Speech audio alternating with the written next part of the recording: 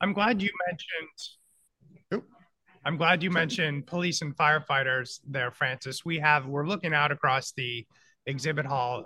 There's a CERT emergency or operational support vehicle inside the hall. I'm not sure how it got here. I don't want to know how it got here. It's very cool to look at. There's lots of flashing lights. But talk to us about drones.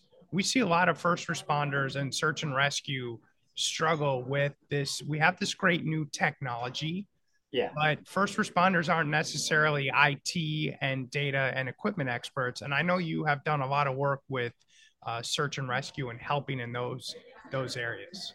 Yeah. Yeah. So in terms of search and rescue, I think if we go back about 5 years ago now, we have equipped all of the major search and rescue teams that are federally mandated by equipping them with base camp units. So they all have two units, one for deployment and one for backup. So Vancouver, Toronto, or Montreal are the first ones to have been trained on these units. Now, when we talked with them 5 years ago, again, technology goes very fast, and we were talking about integrating new stuff and referring back to Vancouver HUSAR, so TF1 or is it TF2? I don't remember. They have so one of the things that they have come up with is a tablet that will look, let's say, in a rubble, right? So a building goes down and there's rubble, and they will go there. Since an unstable environment, what they will do is take that video feed back to where the team is located in a safer environment, and they're doing that with a Wi-Fi directional antenna. So that was new to me. I didn't know that existed. But it extends the range of Wi-Fi, but in a very linear point-to-point way. What this allows them to do is to have a video feed and talk between themselves about what's the best way to go in what remains of the building and trying to find, missing persons if they are. Um, that was kind of initially, we weren't talking about drones at that time, but that's one of the tools that they had. The drone is for us exactly the same thing. It's an IP address, right? Like your Okay. computer has an IP address and you're connected to a network. We are taking that as an additional tool to help search and rescue operators do their job. Um, I think the closest example that we have and that we've been talking about is with Burlington Fire. So Burlington Fire, and I'm talking about Burlington, Ontario, in Toronto, right? Not Burlington in the States. So Burlington are using a drone with an infrared sensor to determine on top of the building. And the example they gave me was a mall. So there was a fire in the roof of a mall, and there's a danger effect to taking a firefighter and going on site to see what's going on and where the hotspot is. Doing it with a drone is another way to do it, but it's a much safer way to do it because, of course, you're up in the air. You Mhm. could see where the hotspot is, and it greatly reduces the risk of deploying your team because now you know where you're going to go in through the building, how you're going to, put water in the building or whatever agent you want to put in there, and what will be your intervention plan. And that really is a new tool for an intervention plan. The police might be a little bit different, but think about highway patrol and a crash involving multiple vehicles.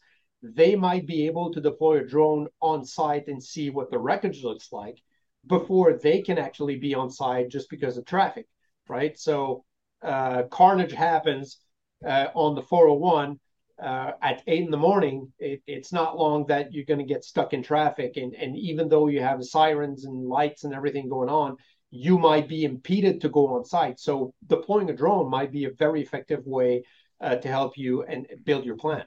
So it helps manage resources too, because using your example, if you see an accident on the 401, you can determine ahead of time, I don't need 4 or 5 responders. I only need one.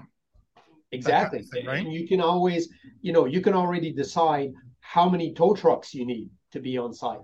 and what type of tow trucks. Is it a semi that's on the side of the road? Is it just a couple of cars? That can help you greatly into evaluating what the danger is to get on site, and what the intervention plan is once you're going to get there for sure.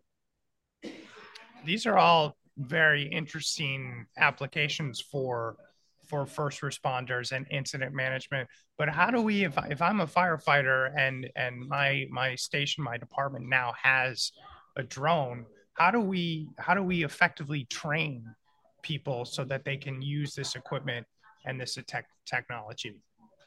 Yeah, and I'm sure that at the show today, there's a few drone companies that can explain everything that they do. But what we've been seeing, because we work with a lot of them, and it does happen that the drone companies call us to better understand how they can integrate their drone feed. And it's usually a camera feed that you're getting with a drone.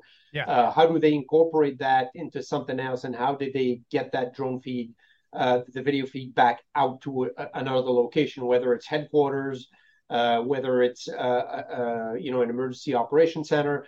There's ways to do it, and we are the vehicle that allows that to happen. But the drone is something specific, because you need someone to fly the drone, right? And you need a license to do that. Otherwise, an emergency happens. You need a license? Yes. But how come you can buy them off of Amazon, and people buy them off of Amazon? Yeah. And I know a couple of people who have bought them off of Amazon and don't have licenses. So yes. Can you talk about that? Yeah. So there's training to operate a drone for public safety, specifically. The drone companies will either lend you, rent you, or sell you a drone, but they're also going to give you the training on how to operate it and how to fly it.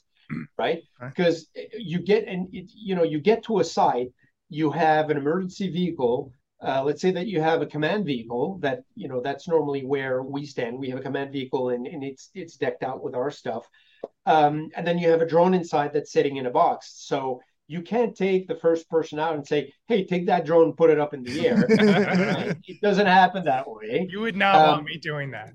No, exactly. And then you have, for example, drone operators who will operate within the vicinity of an airport. So there's regulation. There's a certain framework that's around it, and you need to have someone who knows how to operate the drone. Who knows what, for example, the battery lifetime is, to make sure that you're not, an hour and a half circling around a certain location, and then, the drone drops. There's things with a home button, for example, that exists. You need to know how to do these things, because the home button, if you haven't set it up properly, once the drone gets out of battery, aside from, instead of coming back to you at the location where you are, if you haven't set up properly, it's going to go back to HQ all the way out, right? And if it crosses an airport doing that, it's going to do it. You just gave them the indication to go back home, to go back to base. So there are things that you really need to take care of. There's also a legal factor that's involved, and you're right. There's drones that are operated by amateurs, right? I could operate a drone over the weekend to take snapshots of my house. Yeah. But if you do this in a legal context with a police deployment, for example, you deploy an amateur drone out there, it's not only that they're not going to like it, you might have some legal implication there. You are not allowed to do things like that. So there are things, and there are frameworks, just like flying an airplane or a helicopter, using a drone specifically for public safety intervention. So there are a set of rules that you need to follow for sure. Francis, earlier you mentioned, these people using directional Wi-Fi, and it got me thinking about search and rescue. When we do search and rescue in remote areas, the communication tools and systems that we would use here in Toronto are not the same. So what are you seeing some organizations do for that? So we're looking at it maybe more as a broad perspective because search and rescue, especially in Canada, there's really two entities for search and rescues. There's normally it's the larger cities that have a search and rescue group, and that falls under the fire department. So even though they have more of a separate or additional training and additional gear for search and rescue, it's still part of the fire department. It's true for all the cities I mentioned before. Um, Now, there's also a second layer, and that is defense. Uh, True in Canada, so the Canadian Reserve will deploy during natural disasters. They did during the Alberta wildfires. They did in Gatineau last year during the floods. They do that year in, year out.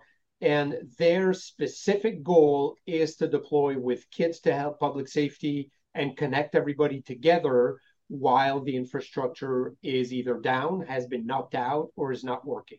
So we're really looking this as a broader perspective of how do we connect all of those people together, and how do we make sure that they have very different systems, but we're still able, at an ad hoc scenario to connect all of them together for a temporary time, whether it's an hour, a day, a week, a month, and then disconnect everyone so that they can all go on and go about their business once it's not needed. So that's really the way that we're looking at it. So everything that we're looking at in terms of newer technologies, right? Newer radio systems, integration with radio and LTE, radio over IP, and all those new technologies. We're looking at that as an integration perspective of how can we enhance what we have using these new technologies and still keep the filter of having something that's very, very simple as an interface for the user. And we have two users group. We sell to defense, also to international really defense deployments, and that's a complete different ball game. But when we talk about disaster response, it's always simplicity, ease of use, and ease of connectivity between all the different actors together.